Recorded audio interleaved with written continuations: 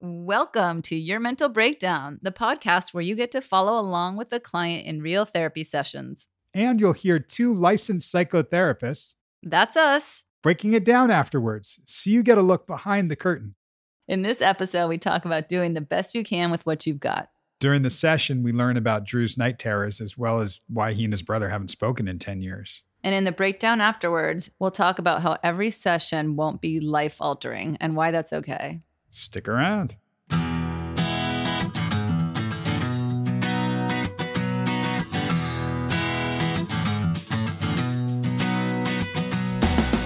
Welcome. I am Meredith Levy. And I am Doug Friedman. And this is Your Mental Breakdown.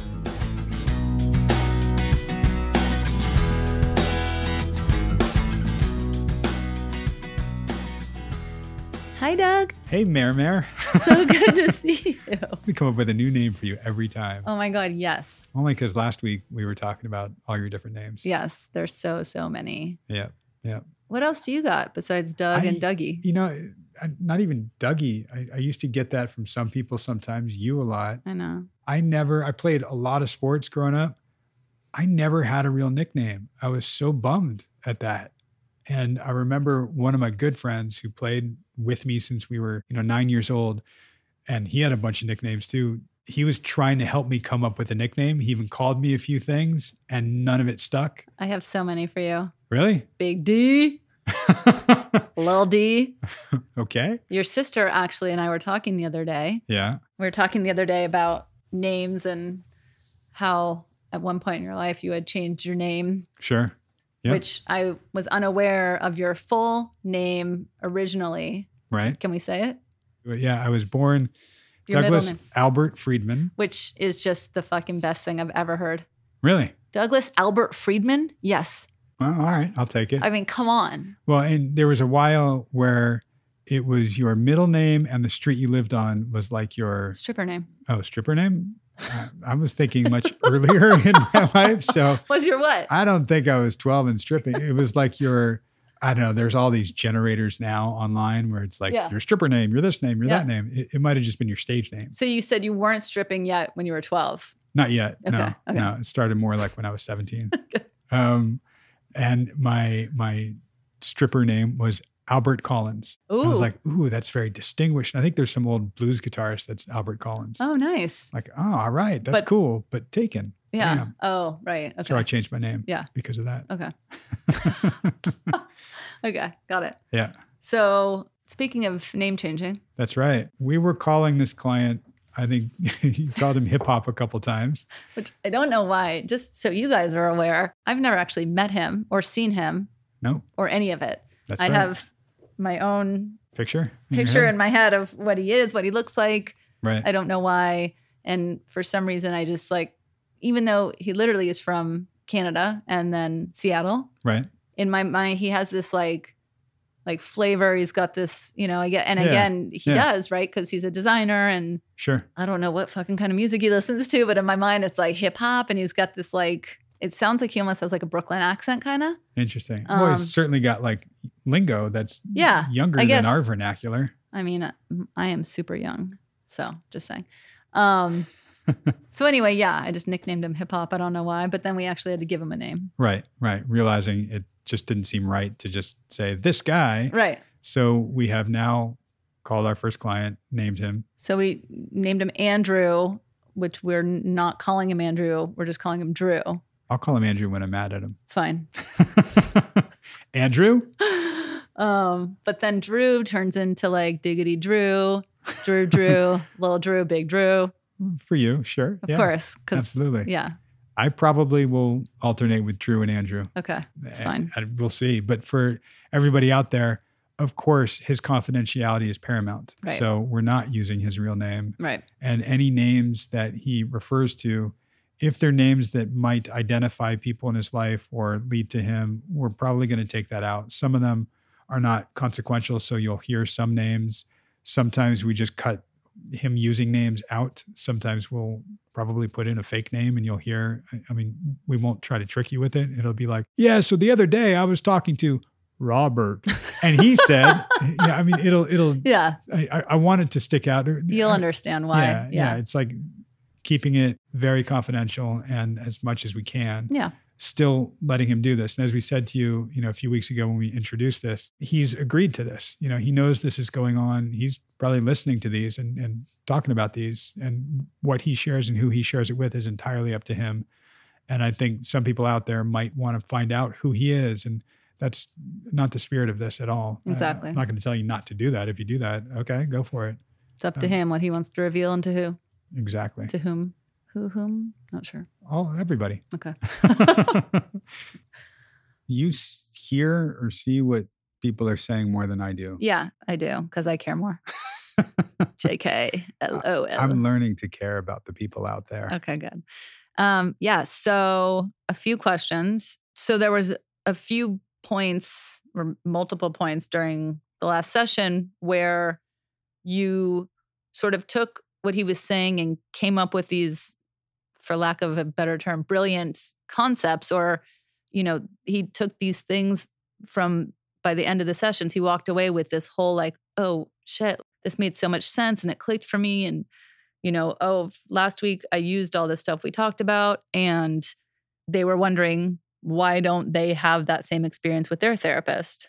It's just a different approach, right? Yeah, because honestly, in my sessions, my clients don't walk away with all this insightful knowledge every session. Sometimes we just talk about, I don't know, boys. We often talk about boys. Sure. So yeah, it's a different style, but I think some of the listeners are going to look at you and have this expectation of, holy shit, I need to walk out with these epiphanies every week. And I'm guessing that maybe doesn't happen all the time. It certainly doesn't happen all the time. I'm constantly looking for how a client might learn something best, how they might be able to apply something best. That's why I don't think learning a clinical term or clinically what's going on, here's psychological expression of this means this, and that's the dry stuff. Some people really do like that. And even some of my other clients really want to know why something's happening or what is that about and where does that come from? And we'll talk about that. And I'll introduce a clinical term and then we'll break that down. But what you're talking about is a sense of having tools and having, analogies that are applicable to them and other people wanting that. Well, okay, in part, keep listening to the podcast and you'll get that. Exactly. Another part is it's just my background is I've been an actor and a musician, so I'm constantly listening for and using those skills of improv and creativity. I love giving clients things, but I remember having an intern working with me, and they were practically jumping out of their seat when they heard a client talking about wanting to stop using a substance. And they were jumping out of their seat to give them like, here's AA, here's this thing, here's this resource. I'm like, whoa, what's going on? Right. Like, well, they needed resources and I had resources to give. Like, they weren't there yet. They were just telling you about an issue. Right. And I think even therapists sometimes really feel like they want to give clients tools. Absolutely. So if you're walking out and you don't have tools, it's not for lack of the therapist wanting to give you them or for lack of you finding them. It just might not have been what came up or came through in that session. Right. Another viewer really connected with shooting all over yourself. So just wanted to say that again because I like saying shooting all over yourself. Yeah, it's a fun thing. Yeah. It's funny. I first heard that term listening to Tony Robbins talk. Really? Yeah. And he's got this way about him. It's so powerful and motivating when you hear him. Almost too much so, almost intimidating, with that flat jaw or whatever you call that, like the Jay Leno jaw. Yeah. He's like, you got to do this. And it's like Hulkamania wild, right? I've actually never listened to him. Really? Yeah. Oh my gosh. I know. I am this amazing without listening to Tony Robbins. Man. How crazy. Imagine if I did listen. Can't do it. Something I was wondering, and maybe our listeners need to hear a couple more sessions to understand the depth of your analogies and how often you use them. And please don't jump down my throat, everybody, for saying this, but do you have analogies for girls? Oh, yeah. Okay. Because you have every single... sports, cars, driving stick. I know girls can like sports and cars and all Sure. that stuff and Star Wars and all of it. I was just wondering what happens. Oh, no, I've got Barbie dolls, sewing, cooking, cleaning. Oh my God, fuck off. Yeah, absolutely. I mean, it's learning the person that you're talking to. Even some guys, especially those that I work with in the creative arts, won't get the sports stuff. Right. So I can't really use them. There's some, analogies that might be sports, but everybody understands it. Right. And I love to drive stick. Don't get me wrong. Did that sound weird? That's what she said. One I use with girls. But yeah, so I get it. That sexist comments, but I was just wondering. Yeah. I think kind of what I'm looking forward to is being able to add another client to this that is female. So you get to hear that because a lot of people that, have talked to me already about this are very interested to hear how I sound with a client, but this is how I sound with this client. Exactly. How I sound with a client twice his age might be different. Right. I'm interested to hear that. Yeah. Well, stick around. It could be coming up. I sure will. But what is coming up in this one? You're going to hear quite a few analogies. Love to hear how you guys apply them to yourselves and what you think of them. I'm really curious if it resonates with people. It's one thing that for me, I've used in the room a lot because it resonates with whoever I'm talking to. I kind of feed off of that and I go with it with them. If it doesn't work, I kind of abandon it. We move on to something else. But I don't know if it's universal. I mean, all of them stick with me. I think they're fucking amazing, honestly. Even though I don't know much about, I know a lot about everything. Just kidding. I know a little bit about a lot of things. Yes, right? Me too. I am the master of none. Right. Just enough to get in trouble. Although I think I mentioned before, I can play ping pong. You did mention that. Yeah. I'm actually not even that good. I shouldn't keep saying that. But for me, I'm good. If we ever go on tour, we're going to have a ping pong table. Yes. Yeah. Okay. But yes, I do. I think your analogies are awesome. And I think, and you guys will hear coming up in, I don't know if it's this episode or the next one, how much he clings to them. And he was like, holy shit, things just clicked for me when you said that. Right. And I love those moments. Yeah, me too. It's part of why I use it, why I like it.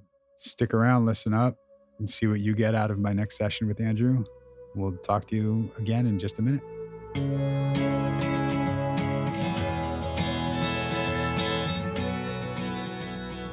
Something that struck me from the very first time we talked, when you were telling me about the night terrors, I think you even said like that's one of the things that brought you in the first place. Like those night terrors are gnarly. Right? Mm-hmm.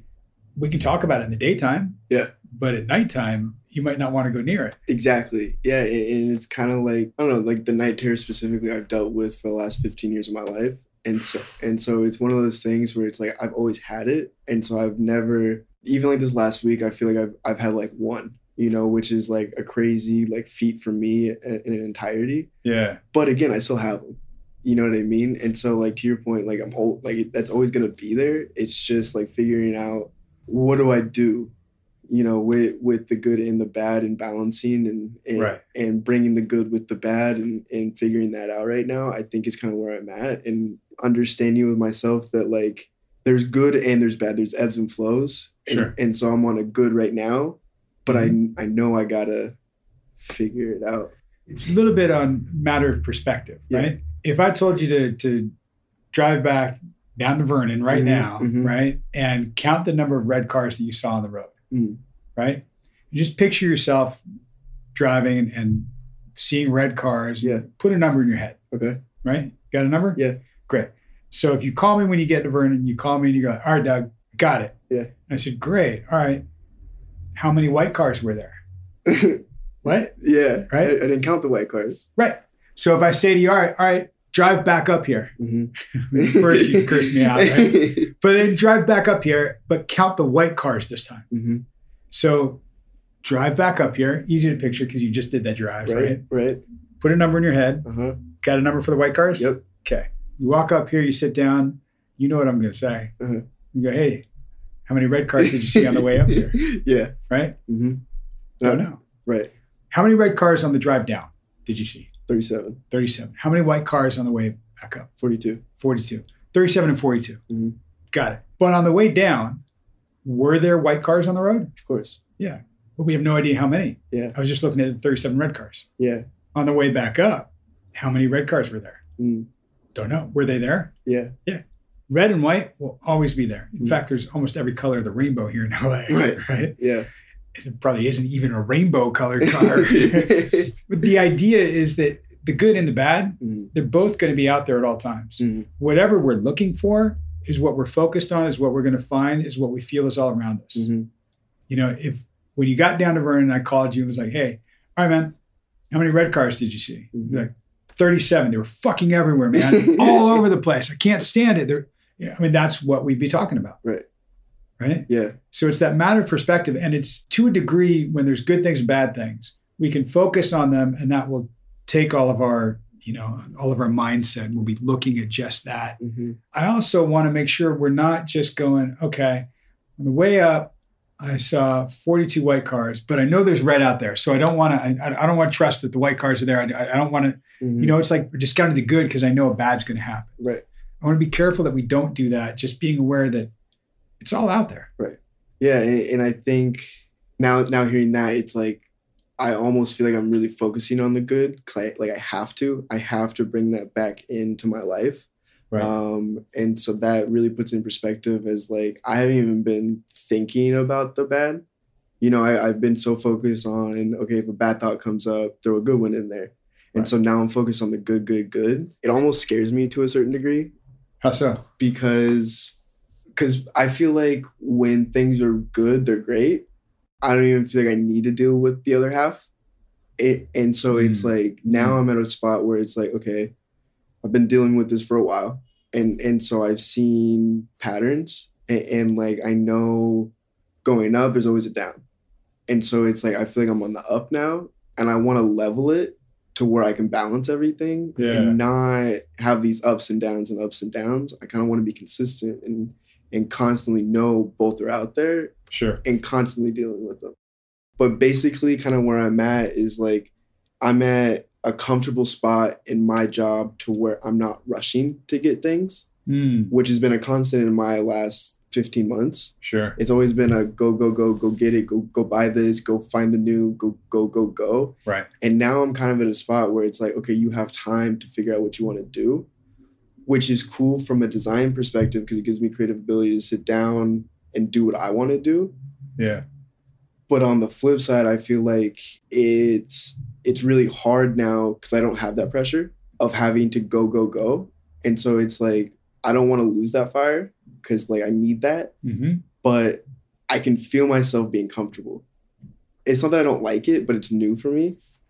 That's a key right there. It's not that I don't like it, it's that it's new. Yeah. A lot of these things that you and I are going to be talking about that you're going to start seeing week to week, it's going to feel uncomfortable because it's not familiar yet. Yeah. It's new and it's different. And if we keep reminding ourselves, oh, this is new and this is different, and we keep saying that in our heads, right? Sometimes out loud. The one client who was writing it on Post-it notes and put Post-it notes, all over her house, like this is new and different, and that's okay. Yeah. Right. And it's recognizing that so we don't fight it. We don't work against it. And that idea that you've had for a long time was, I like being active. I like being on the go. That's the people that I gravitate towards are the people that are always doing things and always. And now you're talking about being slowed down, which is great because it's helping us find balance. When a pendulum swings, it swings one way, then the other way, then a little less that way, then a little less this way, and it finds its center somehow. And I think that's what I think of when I think of you going, especially with these, like the good and the bad, or do this and be active, be calm, is you're going to find that middle, and that middle is going to oscillate a little bit, right? It's not going to be stagnant and still. So balance for you is not all good or all bad. It's not even that flat line that I just want everything to be even all the way. No, it's just recognizing there are going to be little ups and downs within, a certain tolerable rate. Yeah. Right? Yeah. That will be okay with you. So you don't feel complacent and lazy. Yeah. And now you got to get your ass in gear and be so active and all over the place and burning it at both ends. Right? Definitely. So, you're talking a lot about good and bad and the hustle and the calm. That's finding balance. and if you're geared that way and thinking balance, Mm-hmm. you're going to be able to adjust to it, even though it's new and different. Mm-hmm. But I'm gearing up to go venture out on my own in this industry. And I've been wanting to for a while, I mean, like that was like the whole point of me moving here and like getting into what I'm doing and all of that was the bigger picture, and now I'm finding steps to get there. And I feel like it's all coming into place in like a really cool way. But that freaks the fuck out of me because I have a comfortable job. Mm-hmm. I know what I'm doing. Right. I can go in, day out, no problem, and not really have like any like new stress, new worries. It's like I know what's coming and I know how to handle it. And so like now it's like, okay, if I do go venture out on my own, it's a completely different world, and so like that's kind of another thing that I want to do in the next like year or two of figuring what that looks like, which goes back to my 5-year plan. I'll have the right tools with me to deal with what comes. I mean, some people say, personal growth is, a lifelong thing. Mm-hmm. We're always evolving. Yeah. Okay, that's fine. I think what you're looking at is, can I find that, range that my pendulum can swing in? Mm-hmm. Can I find that balance for myself and go, yes, I feel good about my well-being and that I'm in this zone. Mm-hmm. Now I can move forward. Right? Yeah. A lot of what you're talking about, venturing out on your own, what you're describing falls under what we were talking about a little while ago with it being new and different and just needing to adjust to that. It's also not that pressure of right now, got to do it, or my job is horrible and I got to get out. No, you don't have any pressure in that sense on you. So we have a unique opportunity to look at how do we set you up to succeed instead of setting up to fail. Because, a lot of people like to take a leap of faith, or they say that, the true entrepreneurial spirit jumps off the cliff and builds the airplane on the way down. Right. Okay, that's cool, but I'd rather jump off on a hang glider. Yeah, absolutely. Right? So setting you up to succeed, and we don't have to do it right now, but looking at what would that look like? What would that mean for the actions that you're taking and how you're thinking about things and how you're feeling about things. And I love that you kind of go, well, wait, first I'm just taking care of me, my well-being. That's first. When I've got that straight, then I can take some steps. And no matter what, those steps will be new and different. Yeah. But we'll look at success, not failure. How do we set up for that? Right? How do we not be falling off a cliff going, wait, where does the wing go? How does this go here? Right? Yeah. What do you think of that? No, I think with me slowing down and kind of taking a step back and figuring out what the next 5 years, 10 years looks like and how do I get there, and then realizing my day-to-day struggles, it's like I've never really been prepared to do anything in the sense of like me personally, like as a whole. I've never been ready to just feel like I'm ready to go. What would that even be? I think a sense of security, of like everything's gonna be okay, like it will work out. It's like when the thought arises of like, okay, I know I can go do it, the first thing I think about is what if I fail? What if it goes bad? What am I gonna do? What's my backup plan? Right. All of that kind of stuff, which I don't think is a bad thing. I think I should be prepared for everything, but I honestly believe that that's what's holding me back. That fear of insecurity and that fear of, okay, if I do put myself out there in this industry, I could either do really, really well or I could be eaten alive. And so it's just that fear of almost the unknown. Absolutely. And that's been a theme for you, talking about separation anxiety, going to school, being without mom, all of that stuff. And we're hitting like man's biggest fear is the fear of the unknown. Right. Your biggest fear has been that fear of the unknown. You faced it, a lot throughout your life. Yeah. And I feel like me venturing now into doing all of that, the biggest thing is I have to do it alone, because like my friends and family don't necessarily understand any of this. Right. Coming from where I come from, they're not excited about it. They don't like get hype up about it. It's just like, cool, that's cool. And so realizing that like it's completely on me for me to do me, that's the scary part. At the end of the day, people have the family to go back to be like, this is what I'm doing. I want full support. Like I want you like to want to do this with me. What does that serve for us? What does that give us? Security. Totally. 100%. Yep. I think the other biggest thing I'm dealing with right now is my brother. And like I said, I haven't talked to him in years. Yeah, you said last time we talked, I think, or 2 times ago, you said 10 years. Like doing the math, like that means you were 14, he was 16. Mm-hmm. And that's when you guys stopped. I mean, you're like young teenagers at that point. Mm-hmm. Do Yeah. you remember what happened, or what was there like an event or something that tipped it off, or something that? Yeah. Yeah. Yeah. So up in Canada, my grandparents still live there. And so they have a house and they have 2 cabins. In the cabins, like the really thin walls, like it's like a 4-bedroom, but the really small rooms type of situations out in the woods. Right. And so me and my brother growing up would always sleep in the same rooms. There's 2 twin beds. He gets one, I get one. We had the option to take different rooms, Right. but we'd always sleep in the same room together because it was comfortable. Sure. And then one night, I think I was 13, maybe 14 years old. And I was laying in bed. My brother was in the other bed. And so my mom, she was drunk that night. And my dad, he was drinking too. And so like alcohol's in the mix. And then all of a sudden they start yelling, fighting, whatever, back and forth. And we can hear all of it, you know, because we can hear everything they're saying. Sure. And then it got to the point where my mom was like, well, I'm just going to fucking leave. And it was wintertime in northern Canada. It's like -20 and she's drunk. Like she goes out and she's going to die. Right. You know, like that, it's just what it is. And so he was like, fuck it, like do whatever you want. Like I can't do this anymore. And so I realized that, okay, if he's not going to help her and she walks out, she's gonna die. And so I stood up and he was like, sit the fuck down. If you go out there right now. Your brother or your dad? My brother. Right. And he was like, if you go out there right now, I'm never talking to you again. Don't fucking do this. And I was like, dude, she needs help. Like, I need to go help her. Nobody else is going to. And so I went out. Dad went to bed. She's on the couch crying. I picked her up, put her in bed. Like, are you okay? Like, please just go to sleep. Don't do anything. She passes out. I'm like, all right, cool.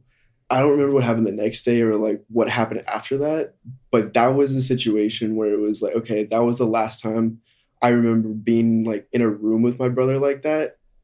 And then after that, I don't remember a single time where we talked, slept in the same room, hung out, anything. Wow. I never really had the opportunity to sit down and talk to him in any degree. And so that was just kind of it. I mean, like it got to the point when I was in 9th grade, he was in 11th grade. And that's when we started going to the same high school. Yeah. And so I would ride to school with him because he would drive, but we wouldn't talk. So like he would be driving, I'd be in the passenger seat. And like I was usually stoned, honestly. And so like I would just sit there and kind of be on my phone, and 15-minute drive to school, I can power through that, no problem. And then we go our ways. How do you make sense of that now? I mean, just recounting this to me and even that night, I mean, there's a lot that we can dig into with that. Yeah. You know, I mean, we're talking about your brother. We're not even touching mom right now, but that's hugely impactful. Right. Hugely. I mean, at 13, 14 years old. And when you said between 13 and 16 is when I was aware that she had a problem with alcohol and pills. So you knew, but you played that role of caretaker. I've got to take care of her. No one else will. And even your brother going, I will never talk to you again if you go out there. I mean, that's rough. Yeah. And then that same year, this kid, he was my bully in high school.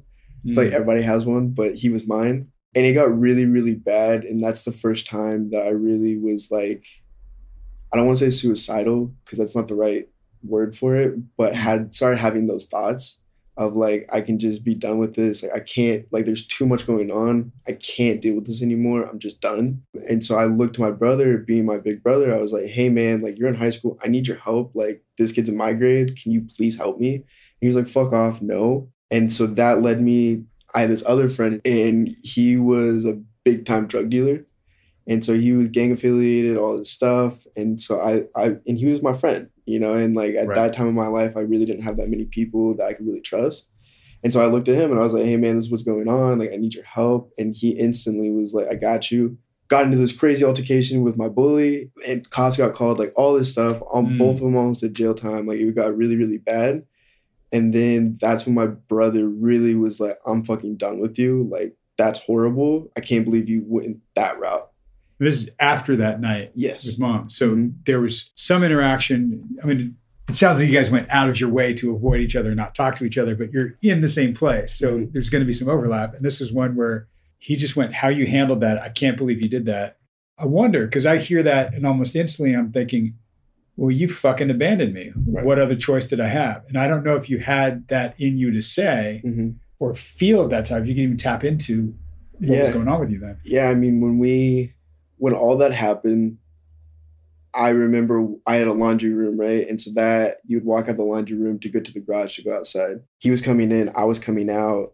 He grabbed me by the shirt, locked me in, and was like, I didn't even remember what he said, but it was like something to the effect of like, you fucked up. This is all your fault. All of this is because of you. And I pushed him back and I was like, don't ever fucking talk to me again. Done. Like, I'm done.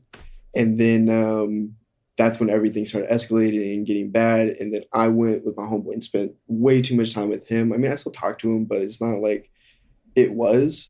And I might be jumping around a little bit here, but that's fine. But the biggest thing that happened with me and him, he called me one day and he was like, yo, bro, like, I think I overdosed. Like, I don't know what's going on. Like, I'm freaking out. I'm like, where are you? He's like, I'm in your fucking parking lot. And I was like, all right, hold up. I'm coming. Give me a second. I'm running out right now. And so I run outside. I can see that he hasn't slept in like 3 days. He's a complete wreck. Like, he's all dirty. He's just a mess. And so my parents were in Greece at this point, and my brother, he was gone. He must have been in college. And so I was like, all right, I'm taking you home. My house is open. I'm taking you. Leave your car here. Let's go. And so we hop in my car, go home, put him in the shower. I put him in new clothes. I'm like, let's go get some food. You obviously haven't eaten. Let's get some water in you. And he's like, all right, I'm going to take a shower real quick. I'm like, cool.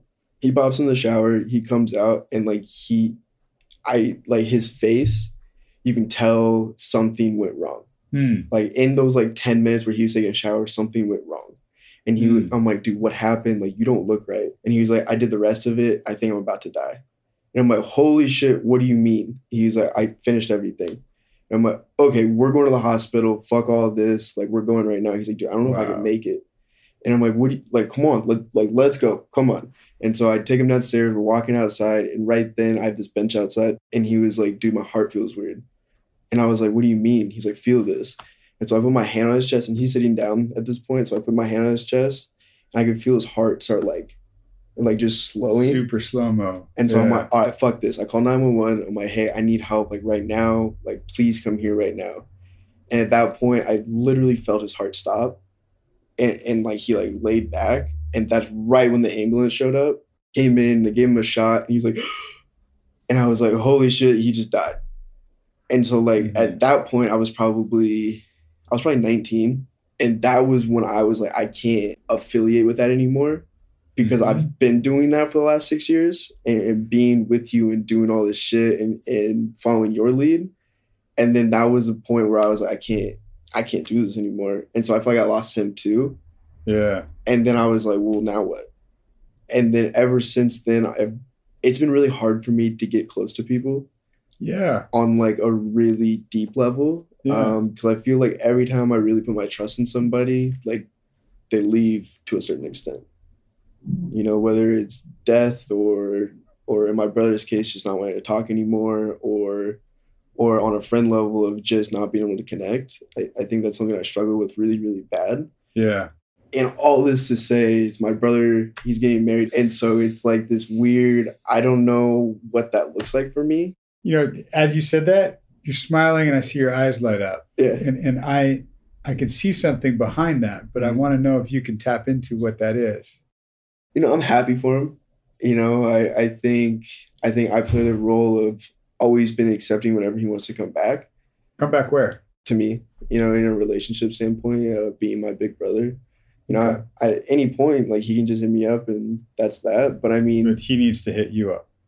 Well, yeah, I mean, like I've tried, but like I find out that he's engaged on Facebook, and I'm like, yo, like what? Wow. Like that's kind of fucked up, you know? So it's just situationally, I feel like I put myself out there enough to where it's like, I'm just gonna let you do you. Like you can come back if you want. If not, it's okay. You know, I understand. But yeah, I mean, there's there's a lot to dig into. As with a lot of the things that we talk about that have happened to you in your life, there's layers there that are huge. And first and foremost, I want to give you a lot of credit for surviving as you have. Thank you. You know, I would say thriving. On paper, you've thrived, but I don't think you feel like a thriving person. right? So you've been through a lot and you've survived it and you've done beautifully with it. And, you're talking to me, so you're looking at wanting to tweak some things and wanting to change some things, which is fantastic. Mm-hmm. What you walked me through previously, a little bit this time, was, so anything that felt like family, my family wasn't safe. Yeah. Didn't have my back. Always afraid that something would happen. Mm-hmm. And things did happen, mm-hmm. right? Yeah. So the stakes in your brain, we might talk about it now and you might go, oh, yeah, but they're not really that high with other things. But the stakes in your brain are life and death. Yeah. Absolutely. Mm-hmm. Mom OD'd at 16, mm-hmm. right? Again at 17. Mm-hmm. That's life and death. Literally felt my buddy's heart stop. Yeah. And to throw more life and death in there, and we'll get to all of my shit. I know we will, but my cousin, so mom's side of the family, her sister's daughter. Right. Growing up, again, I had a small family, and so I connected with my cousins on a certain level. And so when I was going through shit with my mom, she was going through shit with her mom because she was a completely different level of fucked up, completely different. Right. And going back to our conversation last week of what's the bar of pain? Mm-hmm. I saw my aunt as the worst of the worst. And so my mom didn't really have it that bad. And so I would talk with my cousin and we would kind of bounce similar things going on in our lives. And she was shit 15 years older than I was. And we were chatting on Facebook one night and she kind of mentioned suicide and and what that looks like. And she was going through it. And I'm going through it too. We're going to be all right. Don't worry about it. You need me, call me. I know we're states away, but we're close enough to where you can come up here if you need to, we can figure that out. And then that next week was the first week I got caught with pot. And I just had this crazy, my parents freaked out on me. It was really bad. And then in the middle of all of that, my mom was like, oh yeah, and by the way, your cousin died. And I was like, what? And she was like, yeah, she committed suicide last night. And so I was like, what? And so it was almost like I was going through my first situation where I was really in trouble. And then they just threw it out there. And I was like, what do you mean? And so it was this crazy, crazy thing. And then it was just me and my mom that went to the funeral. And so it was just another thing where it was the closest person to me at that point in my life, just gone. Yeah. Man, I'm really sorry.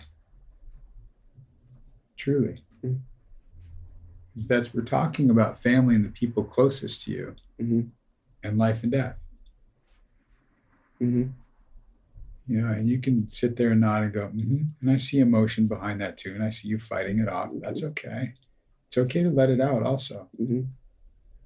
Because that is scary as fuck. Yeah. And unsafe. Mm-hmm. So to sit here and talk about it and go, no, man, you're totally safe. Let's look at the ways that you're safe. And it's just look at the white cars. It's all good. Mm-hmm. Your brain formulated and your experiences have shown you that there's a lot of unsafe. Mm-hmm. There's a lot of abandonment. Yeah. So when you say, yeah, I got to do it alone, 100%. Right, because who in your history have you been able to count on that doesn't go away? Yeah. There's something I think incredibly powerful and impactful about just hearing your experiences. Mm-hmm. And you can talk about them, you can make sense of them, you've been through them. But man, those are very traumatic, very impactful, literally life and death situations. Mm-hmm. I don't know. And I think that's kind of why I have a different viewpoint on life and death, because I feel like I grew up with a lot of death around me. And I think going back to night terrors and kind of where that stems from, it's death doesn't scare me, because I feel like I've been around it so much and I've seen it and I know life carries on even though these people are gone. Life keeps going. Sure. So I always felt on my end, in my brain, the way I always thought about it is if I died, yeah, people are gonna have a week or two where it's sad and they're gonna think about it and do a memorial and a funeral and people are gonna think about me for a while. But after that, life moves on, because I think I'm one of the only people that still talk about my cousin. And so it's seeing the aftermath of all of that, it's like people still carry on. What does that mean for you, though? I think it gets down to the point of like being important, and I think that's why I'm so gung ho on making my mark on this world and being remembered. Because if I don't do it while I'm here, nobody's going to do it while I'm gone. And so it's like, I have to do something while I'm here. Yeah, that's a pretty strong motivator. And a lot of this stuff will come back to our own, death anxiety, our own thoughts about our life and what that means and what the purpose is and what the mark is that we make. Mm-hmm. And it's called the rippling effect. Like when you throw a stone in a pond and you see the ripples that it creates, right? The legacy that we can leave in this lifetime is the rippling effect, is the effect that we have on others, and it ripples out, and that can carry on forever, right? That pebble in the pond is about how we choose to live our life and how we impact and influence other people, and there's something about you that's talking about not just wanting to make a mark and leave a mark, but doing the right thing or how you want to be, and especially design. It's like, yeah, let me get this out there. Let me show something. You've got an incredible story of survival, how you've survived. I would love us to work on how you also thrive and put that into the mix too. Yeah. But sharing that in some way. And I already see glimpses of it because you are a good guy. People might look at you and go, crazy clothes, spiky hair, sleeve tattoo, like, this punk ass kid. Yeah. Right? Yeah. And you've got, you got that millennial talk. You got it down, man. I got all that. Totally. And I get that all the time. Absolutely. I mean, and you're talking to a guy who in high school had ridiculously long hair, 7 holes in his ears, I carried around a different kind of attitude. And it was when people actually got to know me that they saw who I was. People that you sat down with, we were talking about a half hour ago, they're like, oh, this is who this is. I like him. He's real. Right? When people get to know you, and maybe some of your mark and what you leave is who you really are, that at the core is a sense of authenticity and a sense of, like you said, my well-being is my number one, and that never stops. I mean, I share certain parts of my whole story with people because I think it's important for them to see the other side of me and hopefully connect on a certain level of like being there for them and them understanding that I've been through shit too. I think again, I'm a true believer in everything happens for a reason, and I think everybody's got shit and that's part of their story. But I think the thing I'm trying to figure out right now is like, how do I plug my story into my day-to-day life and being able to share it without putting it out there to get something back. I've got no ulterior motive in telling them this. I don't want their sympathy. I don't want their admiration. I just want them to see that this is an experience. Right? Yeah, I think it's really difficult. I think a lot of people, especially where I'm at, like a lot of people that I surround myself day to day, everybody wants something, and so I never want to be the guy that uses this to get something out of it. I want to use it as a strength to go help people on the other side of things. What do you mean the other side of things? I think the world we live in today is very good at masking a lot of things, with social media and everything. I think a lot of things are fake now. And so trying to plug myself into all of that in a real way, I think is really difficult. And I think that's kind of where I'm at right now. I have a certain platform that I can use, but I don't know how to use it yet. Through design, you mean? Yeah. Who you are is going to influence what you do with design. As you strengthen that, as you move forward with that and do your own thing, it's going to be infused. And it will reveal itself to you. Like you said, everything happens for a reason. Okay. Well, there's difference between knowing your path and walking it. And I think you're starting to walk your path. Even though we like the known things, I want to know my path. I want to know how to get there. I want to know this. I want to know what I'm doing. I want to know how I'm helping and influencing. All right.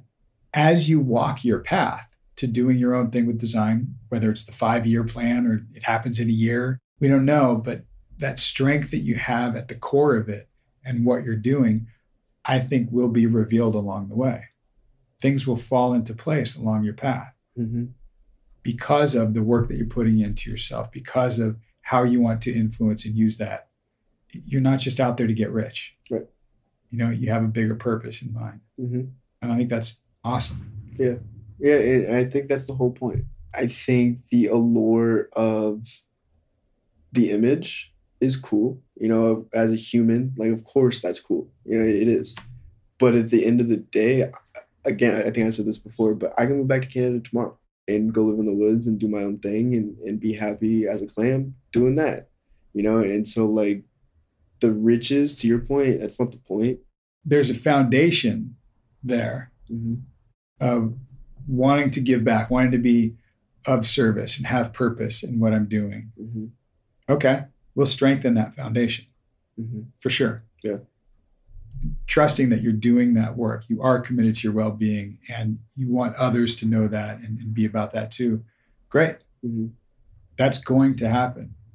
And the more you trust that, the more we'll be able to walk down that path. That idea of doing it alone, it's not going to be alone.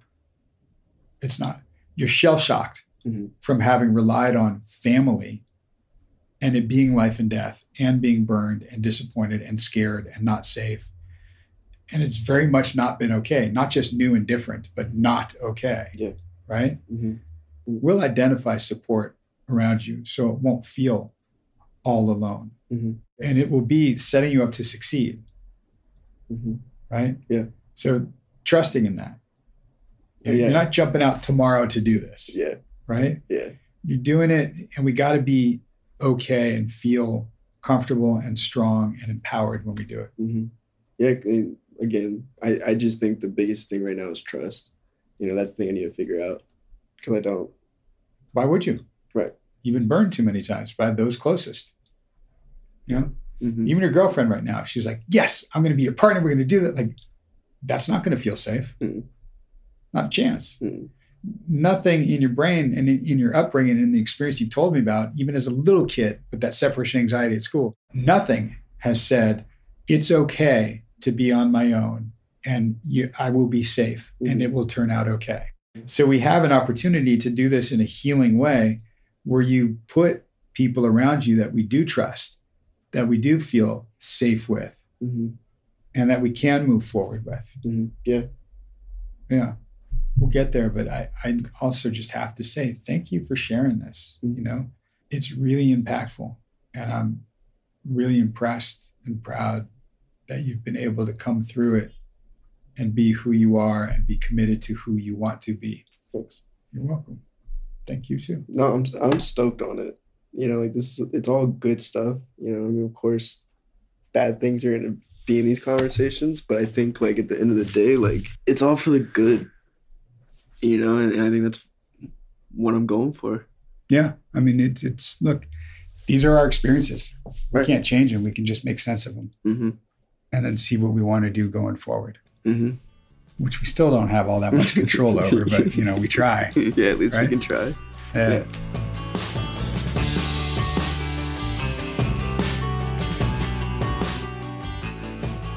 Welcome back. Okay, so analogies. Yeah. This one is gender neutral. Oh my God, I'm going to get in so much trouble for that. Okay, so the car color example. Right. I literally had to pause and rewind because I was like, wait a minute. You didn't ask him to count how many white cars there were. Totally. I know. And I was like, wait. Okay. And just hearing his just talking about perspective, and he loved that. He connected with it, and he was like, holy shit, yeah, you're right. Like you asked me to count those, but I didn't count those. And Right. It's something I learned when you make it, whether it's an analogy, a story, whatever it might be, make it visceral for the client. So even we talked last week about the miracle question, I think, or maybe it's 2 weeks ago, the very first session, right? And I will often ask a client, like, okay, if it's the miracle question, you wake up in the morning and your life is different. It's wonderful. What does it feel like? What does it look like? And I'll make them stop and start from, wait. No, you wake up. What kind of sheets do you have? Are they silk? Are they, flannel? Are they linen? Like, they're what's your bed definitely like? not flannel. Right. Just saying. It's something that I want them to have a very real, vivid connection to the story, especially if we're painting a picture or we're looking at something that's been imprinted in our brains. I want to help create new imprinting. And one great way to do that is by making it very tangible to a client. So I make them put a number in their head for the cars. Right. And Drew was like, yeah, 37, 42. Yes, you have to have that imagery. You have to have that picture. So then when I drive the point home, you get it and you have that aha moment, right? And I think it totally worked. Yeah. Nice. The whole where he starts talking about focusing on the good and then sort of putting aside the bad. But Right. then he starts getting worried that he's been so focused on how good things are that he knows based on his patterns that when things go up, they have to go down. And just hearing him process that out loud, how I think a lot of people will be able to relate to that. I think sometimes, especially in therapy, we're told to focus on the positive, which I do say a lot. And also there is the reality that things are going to get hard at some point. And then you talked about the pendulum. Right. Another beautiful analogy. Chock full of them. Pendulum finding its center and that it's never going to be still. It's going to oscillate a little bit because balance is in a flat line.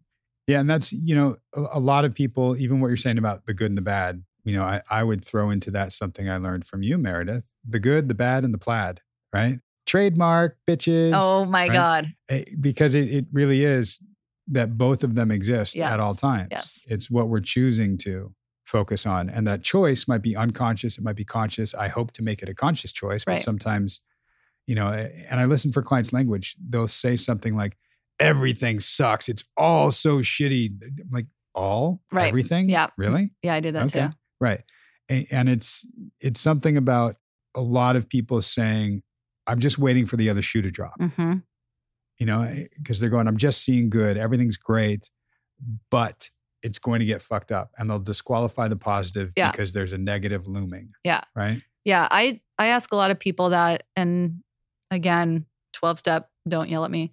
When people are in the program and they relapse or they have a slip or whatever, and they've had 5 years and they're like, I have to start counting my days again. I say, sure. And also, what about those 5 years? Where did those go? Right. Are you going to discount all the hard work you did? And I get it. Sure. If you want, start your time over. Also, that still happened. That didn't go anywhere. Right. You don't want to invalidate the experience you had for those 5 years. Exactly. You want to take a lot from it because if you have to start completely over, sometimes that's overwhelming and insurmountable and you won't do it. So I have an angel wing and a devil wing tattooed on the back of each of my ears. People ask me what a devil wing looks like. I don't know. I cannot see the back of my ear. But as a reminder that we always have the good and the bad, the light and the dark whispering in our ears. And that is, both of those are part of us. We are light and dark. We are good and evil, whatever you want to call it. And I had a client who we used to talk about her black sparkly eggshell, right? That it could be dark with sparkles all over it. Sure. Can't remember where the eggshell came from though. But that for people to remember that, and I have people all the time who are like, I'm such a bad person. And I'm like, okay. Right. And also, is there anything good about you? I ask that one little, is there a tiny nugget of anything you can say? No. Okay. Right. And that's that black or white thinking that Right. we talk about and we all fall into many, many times, and disqualifying the positive because we're focusing on the negative. And that's why I love the plaid. It's all of that together. Right. And waiting for the other shoe to drop. Well, the other shoe is already on the floor. You're just not looking at it, and that's okay. If you want to look at it and see it, there it is. That's genius, Now what? Doug. Yeah. Amazing. I'll trademark that too, bitches. Yep. So he also finally, for you, started talking about his brother. And what happened. I know. I was very excited. He said, so my brother, and I was like, yes. and you did that knowing here's Doug's cue, right? Yep. And like I said to you, it wasn't the time to bring it up then. Right. But now it was. It organically came up. Right. Yeah. When he started telling the story about the incident that happened, as I was listening and he was describing the situation, I thought he was going to say that his brother sexually abused him. Oh, because he started saying like, and our beds were like this. Yeah. And they were arranged like that. Yeah. Interesting. Did that occur to you? Not really. No, I wouldn't say so. I mean, you and I have heard plenty like that. Right. And they were older. So I was like, really? And also it's just to notice that thing that happens where we have our own, it's not a judgment, but something that we think is going to come up or happen, or they're going to say, we are human in our minds. No matter how present and engaged we are, we still can have those, oh, I know he's about to say this, or is he going to say this? Right.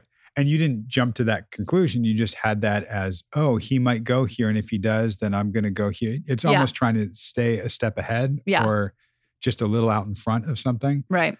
But for how we were talking about it and just the vibe that I was picking up in the room, he was telling me about how they were close and then they weren't, and even how the beds were positioned or how they used to be in the same room and used to do this.